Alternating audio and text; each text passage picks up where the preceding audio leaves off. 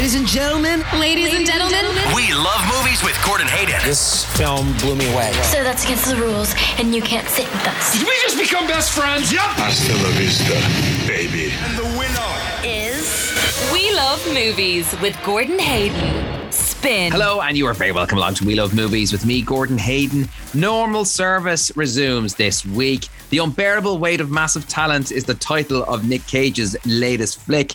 And you know what? He's been on a bit of a career resurgence of late as good old Nicolas Cage. And I am really intrigued to see this particular film because he essentially is playing a version of himself. Like the film's title, this one it has a bit of a bonkers premise to it. We'll be getting into that in great detail, along with catching up with some of the movies that we missed last week, like The Northman, The Secrets of Dumbledore. We'll be giving you our thoughts on that because it's had a bit of a tepid box office run at the moment.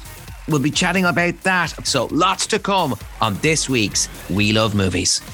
We Love Movies with Gordon Hayden on Spin.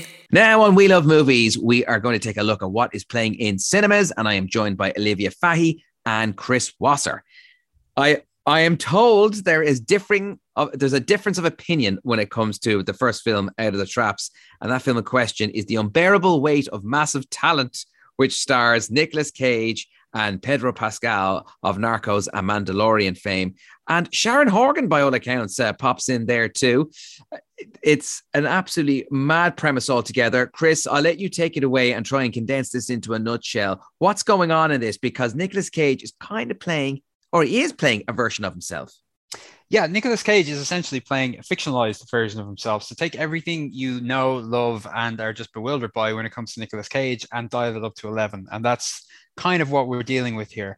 And he is essentially playing a broke and depressed version of Nicolas Cage. And it's kind of like, honing in on the idea that Nicolas Cage has spent the last maybe 15 years of his career taking on every role that was offered to him because he in real life, he has had some, bills to pay and he's had some, tax debt and all the rest of it. But in this, he is, he's kind of bummed out after he loses out on this dream role because this Nicolas Cage that we see in the film is he's kind of happy, taking on all of these parts, but he wants to be a movie star again. He wants to have the Rock and Con Air glory days back. So after he loses out on this, what he thinks is a big comeback role, he thinks that's it. I'm done with acting. But before I finish, his agent says, there's a gig here. You've been offered $1 million to attend a very wealthy superfan's birthday bash in Mallorca. And that's where Pedro Pascal comes in. So he is the wealthy superfan. His name is Javier Gutierrez. And Nicolas Cage, he's all over the shop. So he decides to get on a plane, head to Mallorca, and basically just, wine and dine himself and indulge in all of this wealthy superfan's, food and drink for a week. They actually, start to form a bit of a bond and they become, best pals and they go boozing together. They start talking about making a movie together.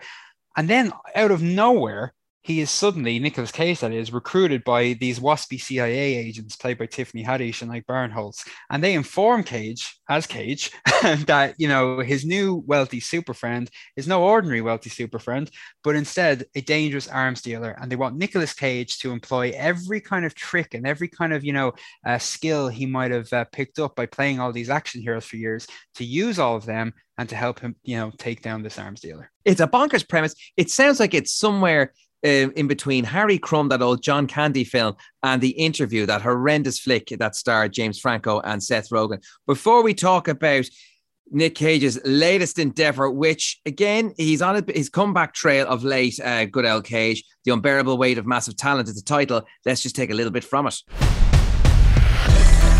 What did he say? He says he loves you, but he went in a different direction.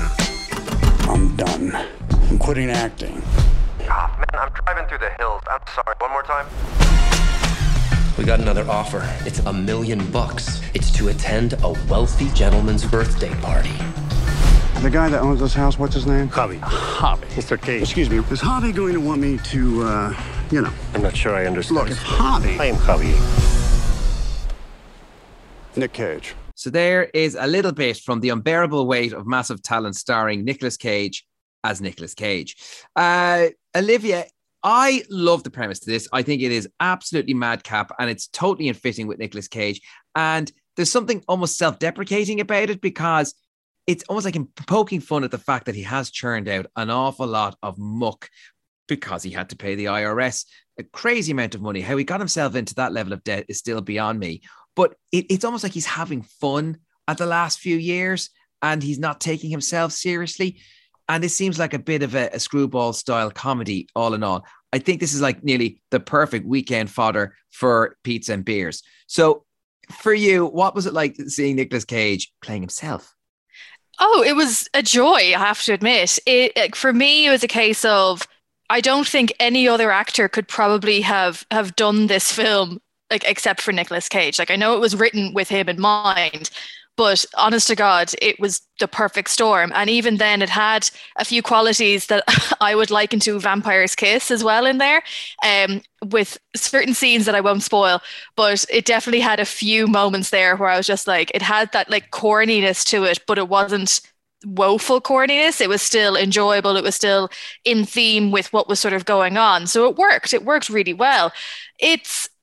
It is bonkers, and as like, I have to say, kudos to Chris. So the only compliment I'm going to give him this episode for trying to summarize what the plot is, because it's just absolutely bonkers, and it goes kind of from 0 to 90 at one point, which is a bit of a jolt as a viewer, but then you're kind of just right back in it, and it sort of flows a little bit smoother from then on. But yeah, like aside from one extremely cringy moment during the daughter's birthday party towards the beginning of the film, otherwise it was thoroughly enjoyable, and I was really surprised by it because I didn't expect to enjoy it as much as I did, because with these types of things, you hear the critics sometimes saying, oh, like, this is Nick Cage back at his best. It's like, actually, that's exactly what it is. I thought he was really good. And Pedro Pascal just looking lovingly at him, just being like, oh, I'm with Nicolas Cage, knowing that he's a massive Nick Cage fan. I just thought it was the most meta film ever. Yeah, this film, when I think of other movies that have tried to do a fictionalized version of actors playing themselves, I'm thinking of A Cock and Bull Story, which starred Steve Coogan and Rob Brydon. But then again, that was a kind of probably no farcical territory, but not maybe as obviously as out there as The Unbearable Weight of Massive Talent. Chris, the other thing that strikes me about this film is that it might be a bit tonally all over the place. Can you talk to me a bit about that, and how did you feel that as you were watching it, that it just swung from one extreme to the other? Oh yeah, it is tonally all over the shop. I mean, for me, the worst thing about this film is the plot, because if you just told me that, hey, Nick Cage is going to play a fictionalized version of himself, I'm in. I'm absolutely in. I would like to see that. I don't know if I want to see a film that's nearly 2 hours long, which this thing nearly is, and where, it kind of wears out that punchline, but we'll come back to that. If you just kept things simple, have this drama about, an actor who's dissatisfied with his career and wants to, be more selective about his film roles, who kind of, takes his craft a little bit too seriously. If he was going in and out of auditions, we see him kind of, practicing even like at home, all of that kind of stuff I would love to see. And that could have made for quite an original and inventive comedy. All of the action stuff here, it's far too routine. It's a little too formulaic. It's quite dull as well. And I thought, to go from, there are scenes where Nick Cage is being told by his fictional wife, played by Sharon Horgan here, and I must admit, I didn't know Sharon Horgan was in this thing until I saw her in it. And her character's name is Olivia. And her character's name is Olivia. And there are scenes where she's telling Nick Cage is Nick Cage that he really needs to get his act together, and that he needs to be a better father to his fictional teenage daughter in this film. Because again, the whole personal life of Nick Cage as Nick Cage in this, it is all fictional, that what we're seeing anyway. It goes from that to, with 20 minutes later, Pedro Pascal and Nick Cage, taking LSD together and legging it around Mallorca and getting up to all of these mad, insane adventures and kind of telling each other jokes that don't really make any sense. And you're just like, what are we going here for here, lads? This is getting quite confusing. So I did find it quite muddled. And I did, again, it's just the plot got in the way. And I thought it's nice to see, Nick Cage, he does embrace the lunacy, and, everyone here is trying to maybe do something different, trying to make this meta film work. But I found the whole exercise quite clumsy and very choppy. There are scenes that just end when you think, oh, and you think to yourself, wait, what happened there? What what happened to that character? And anything involving Ike Barinholtz and Tiffany Haddish was very chopped up, quite messy. And I thought, did something go wrong in the editing suite here? You know, there are things that happen that don't really make any sense. So I'm thinking, did that have, 10 seconds beforehand that got chopped? Were we supposed to see something else there? And also the ending, I'm not going to give anything away, but this thing doesn't really have an ending. And it kind of cheats itself out of a conclusion because there's so much happening that it's almost as though Tom Gormican, who's the co-writer and director here, and his team just went, we have no idea what to do. We've no idea how to wrap this thing up. Hopefully the audience will be distracted by all of the noise that they won't realize that we never really did. So I thought the whole thing was a bit of a mess, to be honest. I love the idea, and I quite like everyone's enthusiasm, and I think everyone was working hard here to create something a little bit different. But it does bear all the hallmarks of a comedy sketch that got way out of hand. Now, there's a movie that I have a real soft spot for, and it kind of played like one of the old BBC comic strips in that it felt more like it'd be better suited to like an hour long as opposed to an hour and a half. Was Mindhorn, which is currently on Disney Plus. I loved that. And I'd love to see more of it. I'd love to see TV series. We had Simon Farnaby on the show a few weeks ago for the Phantom of the Open, and I did bring up Mindhorn with him and how I would love to see a TV series about that character, because it is a little cult gem, and I unfortunately didn't get to see. It probably didn't get the big audience that they probably hoped for. But anywho, again, it kept that story pretty simple. About this sort of bumbling actor who's fallen on hard times, and here's a shot of possible redemption for him by arriving on an island to try and essentially find this killer. But anyway, Olivia, what did you think about what Chris had to say, that there's need too much plot going on? Could they taken a leaf out of Mindhorn and maybe kept it a bit more simple?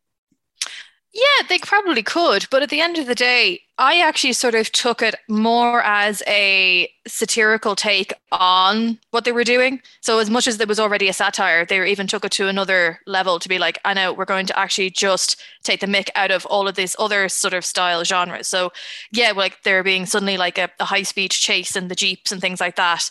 Like it, yeah, okay. Was it necessary?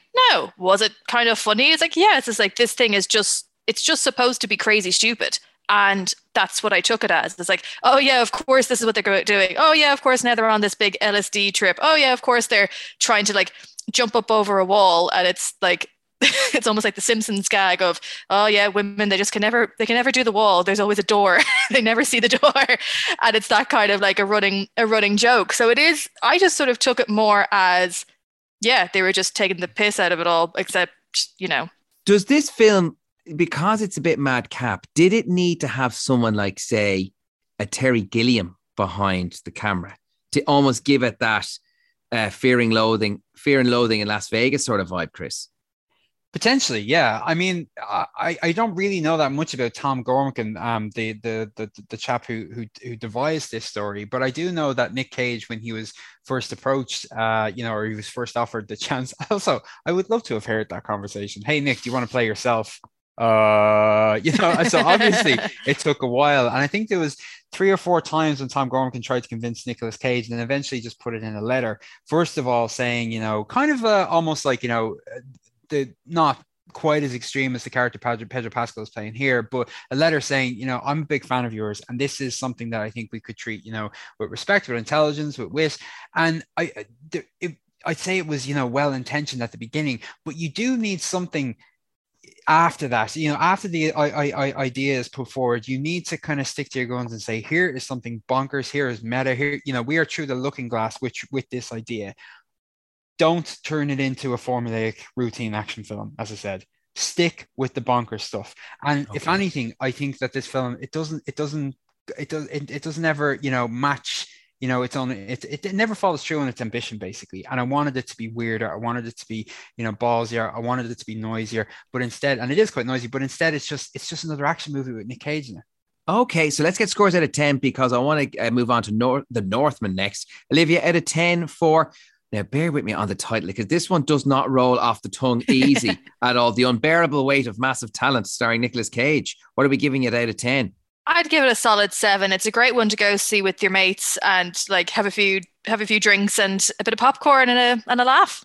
Beers may be required for this one if that is your poison. Chris, for you, out of 10? Oh, a lot of beers. Probably it probably would have been better with a few beers. I'm gonna have to go 4 out of 10. You know, look, I can forgive it for being a bad film, but I can't forgive it for being a dull one, and that's what it is. Oh, okay, right. Interesting to get your thoughts if you've seen it this week. Go down to Twitter and just include the hashtag We Love Movies. What did you think of The Unbearable Weight of Massive Talent? Let's move on to The Northman. As you know, it's currently out in cinemas, but we've yet to review it. Before we chat about it, here's a little bit from it. Why would he stow away to such a hellish place? To find what was stolen from me. And what is that? The kingdom. You must choose between kindness for your kin or hate for your enemies. Your strength breaks men's bones. I have the cunning to break their minds. And night by night, we will carry out my pledge of vengeance. I will avenge you, Father. I will avenge you, Father. Now, The Northman, I am seeing like 5 stars. Like, I mean, people just can't seem to hold back. Now, when it comes to the critics, that is, you know, I mean, they seem very much in favor of Robert Eggers' latest film, which he shot in Belfast. And then there's others that feel maybe it's just a little bit too out there and a little bit weird. Olivia, The Northman, is it worthy of the 5-star reviews that it's been getting? Unfortunately, you're asking the wrong person because I have actually not seen it yet. Well, do you know what? But it's one. Actually, you know what I'll do? I'll start that again. Sorry, Olivia. Sorry. I will throw that credit. I was like, I could try and like bluff my way through that, but everybody will know damn well that I haven't seen it. No, don't you worry. I will. Do you know what? I'll come. Do you know what we'll do? I'll go. I'll probably spend more time with Chris on this one, and then Dumbledore with yourself. That's to kind of even it all out. Okay. Perfect, because Chris and I think very similarly on Dumbledore, so that works. Yeah. Sound okay. Perfecto. Chris, now you know what I'm going to be asking you. So here we go. 3, 2, 1. So there is a little bit from The Northman, which I have to say I cannot wait to see it, and it is very much on my watch list because I love a good Viking movie, and especially one that is as blood splattery as this one is meant to be.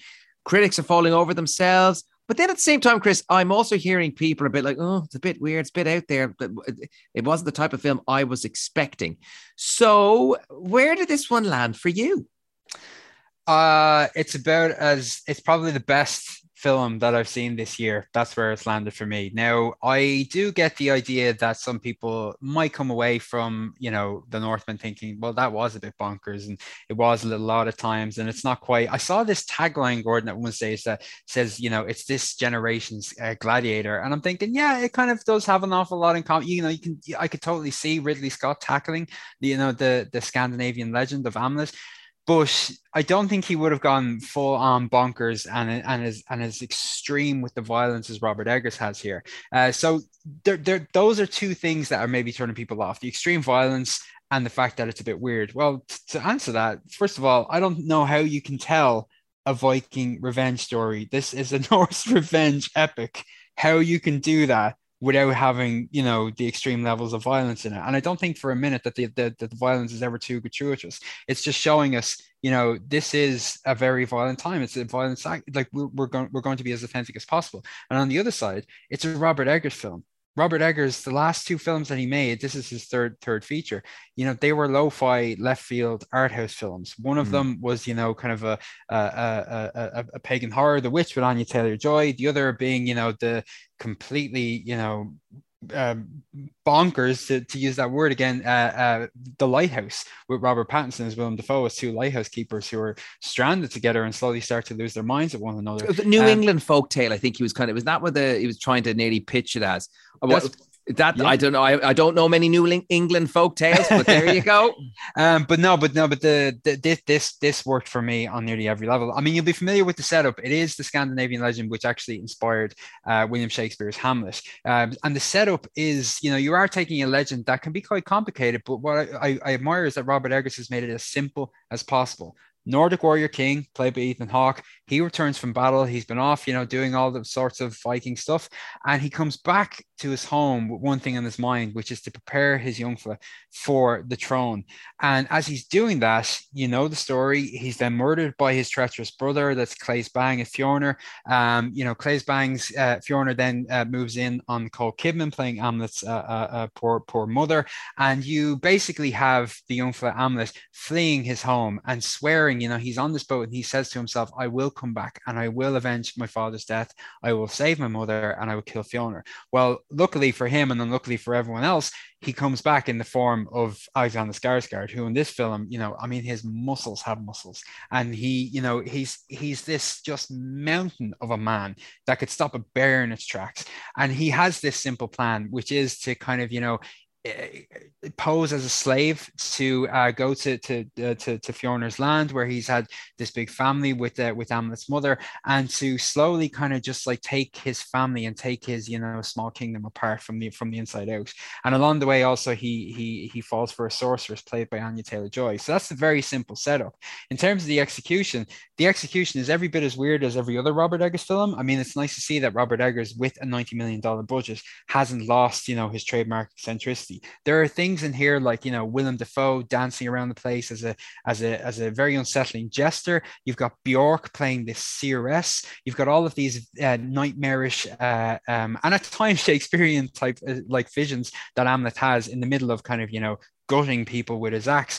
But then you also have this explosive and extraordinarily well staged action film happening there. So I think there's an awful lot there for mainstream audiences, but enough also to suggest that Robert Eggers hasn't, despite the fact that he's working with a major studio and a hell of a lot more money than he was given on his previous two films, that he hasn't lost his own edge as a storyteller and as a filmmaker. Oh, I can't wait to see it, Chris. Out of 10, what are we giving The Northman? I'm going to go for the full 10. As I said, I think it's beautifully staged. The sound design is something else. It looks beautiful for a film that is as unsettling and as disturbing and as violent as it is. It just looks stunning. And I think all of the performers brought their A game. Very quickly, Alexander Skarsgård, this is the best he has ever been. I mean, there are times when his character, it's almost, he makes it impossible, Eggers that is, makes it impossible for you to fully root for Hamlet. Some of his morals and some of his actions are quite questionable, but I couldn't take my eyes off Skarsgård. I thought he was just incredible in this. So the full 10. I think for Skarsgård, he's obviously been in some high profile pictures, but unfortunately, I don't know what it is about them that unfortunately he seems to fade into the background. You'd think of The Legend of Tarzan, even in that recent Kong versus Godzilla, whatever, of course, he was never going to be front and center of that. Then there was the John Michael McDonough film. Do you remember that one he was in? Oh, it was John Michael made after Pina, Calvary. That just seemed to kind of disappear, to be perfectly honest with you. So hopefully for Alexander Skarsgård, this might be the one to maybe make people sit up and take notice of him. But very, very quickly, Chris, just one thing I wanted to ask just before we move on to The Secrets of Dumbledore. Robert Eggers, there's a story going around that he didn't have final cut on this film, on The Northman. Is there any reason for that? Yeah, this story kind of confused me because he gave an interview to the Observer, Robert Eggers, that is, a few weeks ago, and he came across very well in it. And he did say at one stage that, look, it's part and parcel of the industry that test screenings happen. I mean, you remember we were talking a few weeks back about how we're not really sure what's going to happen with this new Doctor Strange film because there's been talk of reshoots. Every film that has a substantial budget always has reshoots close to release, and there might be some sort of like change, or there might be some sort of test screening with that, like questions will come back over how can we improve this film. Basically with The Northman, there seems to be the case that there was a test screening, there was some suggestions made, and Eggers kind of had to maybe work that a little bit harder in the editing suite. That's fine. I think he was going from something so small like The Lighthouse to a case of Focus Features and Universal saying, here's $100 million. We might have some notes for you. And he says that it was a stressful experience, but at the same time, the cut we're seeing in cinemas is his director's cut. It is the film that he set out to make. But then there are other interviews coming in over the last week, Gordon, where it's saying, no, he didn't have final cut. So I'm not really sure. That's a very long answer for saying I'm not really sure what happened. But what I will say is he should be, I hope that he's happy and proud of this version, because it does look and sound like the best version that he could possibly make. And I would be very surprised if he came out now in a few weeks and said, actually, it's not. I wanted it to be totally different. Yeah. Oh, God. Well, listen, I cannot wait to see it. The Northman, 10 out of 10 from our Chris. We're going to move on now to Fantastic Beasts, I should say, and The Secret of Dumbledore. Before we chat about it, here is a little bit from it. This is the team that's going to take down the most dangerous wizard in over a century. A magizoologist, his indispensable assistant. Wizard descended from a very old family, a school teacher, and a muggle. Dumbledore asked that I give you something, Jacob. Are you kidding me right now? So there is a little bit from The Secret. Is it The Secret or The Secrets of Dumbledore? Maybe he's got a few old secrets there. You wouldn't know under his hat. Olivia, you both yourself and Chris have seen this one, but you're going to lead the charge on it. The Fantastic Beasts, you'd nearly be forgotten that part of the title of the film is still there, because they're really trying to go front and center with The Secrets of Dumbledore. I don't know if they're looking at this movie like a little bit of a soft reboot going on here, because the last film, The Crimes of Grindelwald, which of course had Johnny Depp as the title character, that just came along and it felt very ponderous at times and very forgettable. But this whole series has felt a little bit forgettable, especially bearing in mind it's a spin-off to the Harry Potter world. So I've by and large, I've seen an awful lot of tepid reviews for this film, and the box office seems to match it. Like 100%. And I think the way I described it initially was that like the Fantastic Beasts have taken a back seat to The Secrets of Dumbledore in this installment.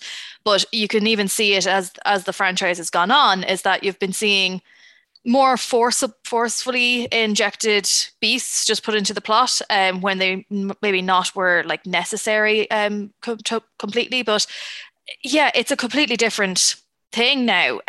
Like I for one think that they should be dropping the Fantastic Beasts moniker from the future films, because as much as Newt might still be involved, this was a Dumbledore film. This was all about Albus Dumbledore versus Gellert Grindelwald, and it had very little to do with Newt himself. Yes, Newt was leading the charge that of the group that Dumbledore had put together in order to help him try and prevent Grindelwald from following through on one of his plans. I'm just trying to also keep it on the DL as to like what the actual plot is, but even then there wasn't that much of a plot to begin with.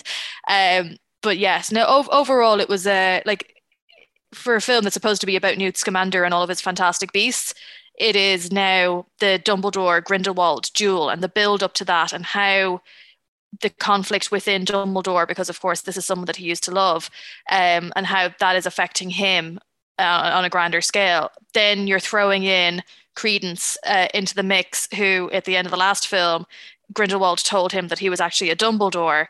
So there's all of that kind of storyline going on as well. And it's just kind of trying to do too much all in the one thing, when they could easily either put it into a HBO series, or they could just split them all up and actually tell each story properly and give it the attention that it needs. But it doesn't seem like they're going to do that. And moving forward, like theoretically, there's supposed to be another 2 films going into this franchise and coming out of this. And actually, I think I said it to Chris.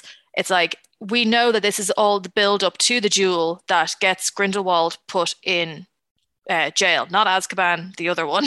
And essentially we're just like, is that going to happen at the end of the next film, or is it going to happen in the final film? We don't know. But if there is going to be a whole other story that we're going to have to sit through in order to see that, then I'm not going to be looking forward to that myself, especially after this. This is the biggest filler film I've ever seen. Oh dear. I always thought the fact they announced there's going to be 5 films in this series, I thought, really? Is there enough story there for 5 films? Because when that second film came out, I was like, oh God, it felt very, very stretched. Do they reference the fact why Johnny Depp is no longer in it? Well, I say he's no longer, of course, the Grindelwald character's in it, but the fact that he's been given a complete facelift and now it's Mads Mikkelsen. Because in the first movie, it Colin Farrell, and it's the big reveal is, he was Grindelwald all along, and we get to see the back of Johnny Depp's head. And I don't know, like a Time Lord type of thing. does he suddenly change into Mads Mikkelsen? I don't know what they could have done there. Or did they just decide, listen, say nothing, just Mads Mikkelsen as Grindelwald, just keep going with it? How are they dealt with that as a matter of interest, Chris? They don't. It's just here's Mads Mikkelsen. We'll refer to him as Grindelwald in the opening few minutes, and then hopefully you're still with us. That's about it. I mean, look, the benefits of having someone like Mads Mikkelsen portray the character is that you actually have a better actor, not just kind of this carnival-esque performer like Johnny Depp playing the role. And they've toned down everything, his delivery, his outfits even, they've kind of gone a very different direction, the third direction with this character, which is hard to believe. They've gone a very different direction from the last film, but there are still problems that exist that you had with the second film in this, which is that it's far too busy. And it's quite ironic for a film as busy as it is. It doesn't really know what it's at or what it's building towards. I mean, the first Fantastic Beasts film, I had an awful lot of time for. It was unexpectedly good. It was quite simple. It was quite charming. It played out like a screwball comedy. This 1920s story of this young academic, struggling to kind of find all of the creatures that have just escaped from his magical beastly the suitcase. That was pretty much it, and he picks up some friends along the way. What we've had ever since is just this dour and dismal attempt to continue the Wizarding World by just introducing as many characters and subplots as possible, so that in future, and so that in over the next 10 years, if Warner had the money and if there was interest there, they could have all of these different types of spin-offs. That's not storytelling. It's world building. It's just kind of, it's just stretching out this franchise so they can make more money from it, and you can see right through it. I mean, this film, I forgot about this film while I was watching it, Gordon. It is quite dull. It's quite unfocused. There's no real kind of definitive hero. Newt Scamander has gone from being the charming oddball protagonist to a supporting character in his own franchise. It doesn't really know what it's at, and I just found the whole thing quite useless. And it is disappointing because that first one was if you forgive the terrible pun, it was magical. At this stage, I think we're done with it. And also, very quickly, I think we might actually be done with it, because this latest film made something in the region of like 45 million at the US box office on its opening weekend, compared to the 60 odd million that Grindelwald made. And then again, compared to the 70 odd million that the one before it made. So there is a steady decline there. And I think Warner Brothers Warner Brothers and J.K. Rowling, they might know this, because without giving anything away, you could finish the ending that this film gives us. You could finish, and you could actually say, oh, well, the 5 films, that was just a conversation. We actually intended to finish it on the third one. So there is something there if they wanted to close the curtain on it. That is interesting. God, yeah. Will they continue with the 5 films? Olivia, out of 10, what will you give The Secrets of Dumbledore? 3. Oh, dear Lord. But geez, if that's the case, God, they might want to just knock this on the head. It'll be actually, sorry, just before we get your scores, Chris, Ezra Miller. Like, what are they going to do with that fella? Like, oh my God, he's been in more trouble in Hawaii. That man, like you think after I'm sorry, going off on a mad tangent here. You think you might just lay low, bearing in mind his behavior, but no, he ends up throwing a chair at someone, it's alleged. So, is it? Well, I suppose from the Fantastic Beasts perspective, if they're going forward, they could obviously do a Mads Mikkelsen on it and get rid of him. But I think for the Flash, they must be going, oh dear God, what can we do? They can't go back and reshoot that. No, not at all. Like it's far too far gone at this stage for them to. I think it's very lucky for them in a sense that they've already pushed it a year, so they can kind of hope that things die down a little bit. But there's rumors that they had a crisis meeting. Now they've come out and said that they didn't, but other people were like, no, I was in the room, there was a meeting.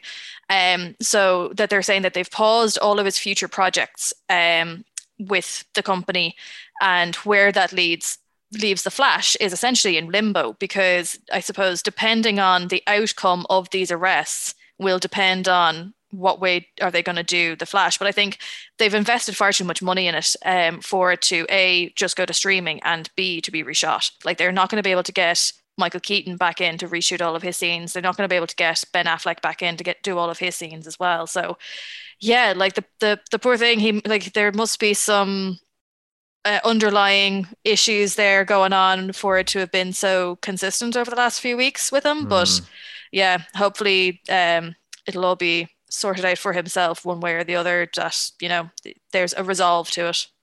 Thanks so much, guys. Chris, finally, just your scores out of 10 for Secrets of Dumbledore. Oh, look, 4 out of 10. And let's just forget about it and hopefully it's over. God, the intake of groans from the pair of you, that alone was damning before we got to the scores. Olivia, Chris, stay with us because after the break, we're going to look at some of your must-see films for the summer. We Love Movies with Gordon Hayden on Spin. Welcome back to We Love Movies with me, Gordon Hayden. Chris Wasser and Olivia Fahy are still with me. We're now going to chat about some of the must-see films that is going to be hitting cinemas this summer. We have to talk about Thor, the 4th installment. Olivia, I cannot wait to see this. Thor, God of Love and Thunder. What did you think of the teaser trailer? Oh, I thought it was brilliant in the way that, because I actually sat down and, of course, like for my job, I dissect all of these trailers and look for all of the cool, like, little details and throwbacks and Easter eggs and things like that. And it was like, even though it essentially told us very little about what's actually going on, it still gave us a lot to think about. So when I was going through it, I spotted that there was a neon sign on the ship as it's flying off over New Asgard. And that is the sign of like Cocktails and Dreams from Cocktail, the movie with Tom Cruise. There's all of these other like little fun things. And then there's a couple of shots that are like direct copies from the comic books that it's taking inspiration from. So even though we didn't actually see Christian Bale's Gore the God Butcher, you do actually get a bit of a hint as to the direction of it, like where it's going with. So I thought it was a very good way of showing us a taste, a teaser, shall we say, without spoiling anything. Okay, Elvis is another film which is coming out, Chris. Baz Luhrmann is the director of it, and again, you're imagining a real sumptuous affair there. Trailer looks strong. Tom Hanks is playing the Colonel. In terms of biopics, though, how do you think tonally this is going to go? Is it going to be our typical type of biopic, or are we going to have those flights of fancy? Oh, I definitely think Flights of Fancy. Yeah, I mean, like Baz Luhrmann doesn't do things by halves, and you know his films they're huge, they're bombastic, they're almost like some of his best films. They kind of play it like a blueprint for a stage musical, and I'd say Elvis it won't be an exception. I am looking forward to seeing Austin Butler as Elvis Presley. Not an obvious choice compared to maybe some of the other names that were in the hat when the film was being discussed and being developed. And I think Tom Hanks may possibly be a distraction as the Colonel, as Tom Parker, the conniving manager. It could go either way, but at the same time, it is nice that this film has been kind of marketed and billed as a summer blockbuster as opposed to awards bait. I didn't think we were getting it until the end of the year. And Baz Luhrmann, despite the fact that look, it's been a while. What's the last thing that Baz Luhrmann had? Oh, that's a very good question. I know there was a Netflix series that he did, but I'm going to take a pop at Gatsby. Was Gatsby the last film that he made? It very well could be. I'm going to hit IMDb very quickly. Olivia, while you're doing that, right, I'm going to dovetail into another film, and then we'll come back to the answer. Jurassic World Dominion, which is essentially the last film in the Jurassic Park World series, Chris. Yeah, it's Jurassic Park Greatest Hits. That's exactly what we're getting, and the trailer makes it look just unbelievably stuffed. All of the characters, like you've got the original, Trinity, if you want to call them that, back together. You got Sam Neill, Jeff Goldblum, Laura Dern, and then you've got Chris Pratt and Bryce Dallas Howard, and all of your favorite characters from the Jurassic World franchise, all of your favorite dinosaurs, all of your least favorite dinosaurs, and it just looks like there is carnage. One thing that I hope this film does not do is, you remember when the last Jurassic World film, and it was billed as Jeff Goldblum's big comeback, he was at the beginning for a minute and he was at the end for a minute, and I don't know how much he got paid on that film, but I'd say they lied to us. I hope it's just not this case where it's like we're going to bring everyone in just for like 20 minutes at the end and maybe 5 minutes at the beginning. No, if you're going to give us a film where you're bringing together 20 years of a franchise that I can't believe still has legs. Just go for it. Just go hell for leather. And I hope that this thing is entertaining above everything else. Like, it might be all over the place, but look, if it entertains us, grand. Great stuff. Look, yeah, it'll probably do gangbusters, bearing in mind it's the last one in the series. Olivia, back to all things Elvis. And the question posed was, what was the last thing that Baz Luhrmann directed? Was it Gatsby? Great Gatsby?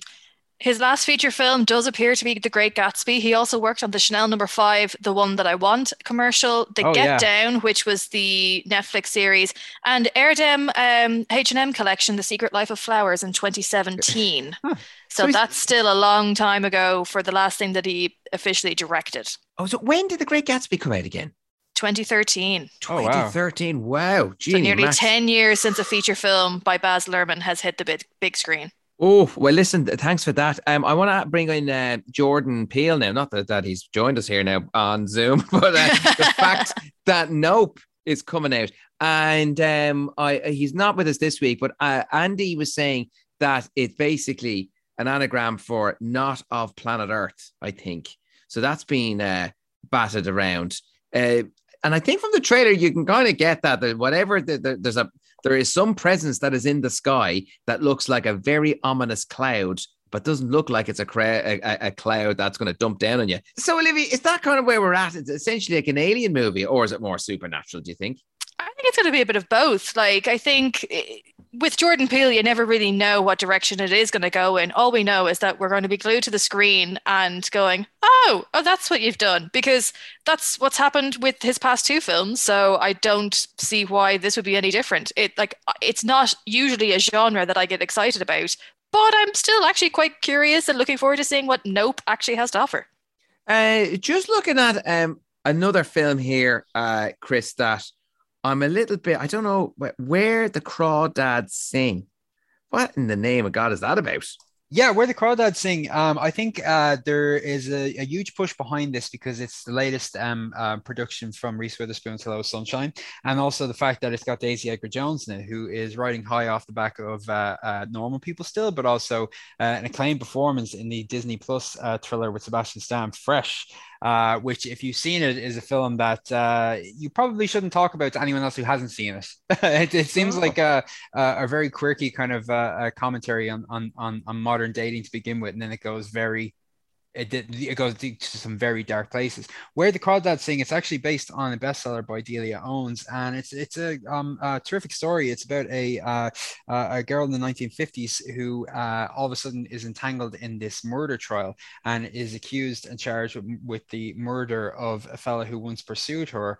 And there is enough evidence to suggest that she is responsible for his death, but she pushes back and says, "I did not do this." So it's a murder mystery. In North Carolina, some great talent in there. You've got Anna O'Reilly, you've got Taylor John Smith, David Strathairn, and obviously Daisy Edgar-Jones leading the way. It could be a surprise sleeper hit of the summer. Excellent stuff. There you go. I never heard of that one, but that is coming our way this summer. It's called Where the Crawdads Sing. And finally, both of you have this on your list, is Bullet Train. And they've been going hell for leather now with the trailer to this. And do we have his name, John Wick director, did the first one, Deadpool 2, Leach. What's his first name again? Sorry, Chris? David Leitch. David Leitch. There we go. So he's the director. He's kind of like the go-to action director at the moment. And Brad Pitt's in this, all set on one of the famous Japanese bullet trains. It kind of looks like, Olivia, though, like Guy Ritchie, though. There's kind of a Guy Ritchie bang off it. I suppose now that you've said it, yeah, but I wouldn't have picked up on that myself. I was too busy just laughing my ass off watching the trailer, because it's not a film that we're used to seeing Brad Pitt in. But yeah, do you know what? He's actually not that bad at the old action sort of comedy style. And we got a little bit of a glimpse of that in The Lost City. Like his character was actually one of the highlights of The Lost City recently. But yeah, it's something that, because it's all contained on the train as well, it's going to be interesting to see how they can actually like vary it up throughout the entire film. But with Aaron Taylor Johnson involved as well, and a couple of other really well-known faces sort of ducking in and out, it just seems like it could be a surprise hit. A bit like Free Guy. As much as like the plot seemed a little bit stupid, it was a great film.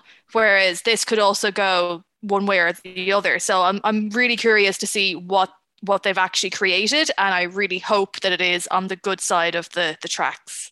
Oh yeah, I put this. That's a fabulous pun. I put this on my list, Gordon, purely based on Brad Pitt's cameo in The Lost City with Sandra Bullock and Channing Tatum.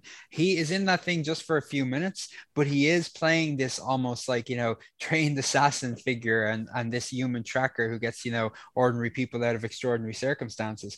And he is playing this action comedic role that requires him to kind of, cash in on his, smoldering looks that he gives, and also, these nonsensical one-liners that still made me just like howl with laughter. And I was thinking, okay, so that's David Leitch has kind of made this what looks like an action comedy with a very big budget, that where Brad Pitt plays this assassin who is kind of going in for the one last job before retirement. And you've got this great supporting cast with Michael Shannon, Logan Lerman, and Aaron Taylor-Johnson. I mean, if Brad Pitt is in any way going to give us a hint of, the, entertainment value that he served up in The Lost City, I'm totally in. Great stuff. There is a pick of some of the flicks this summer. And we should also give an honorable mention to Lightyear, which is another take on Buzz Lightyear, but almost imagining if the character was real and that the adventures of Buzz Lightyear were real as opposed to the toy version. I'll let that sit with you. That's coming out in June this year. But as always, Olivia Fahy, Chris Wasser, thank you so much for your time. I really appreciate it as always. Tom has caught up with us on this week's We Love Movies. We got to get out of here, but we will chat to you again next Sunday from 8 right here on Spin.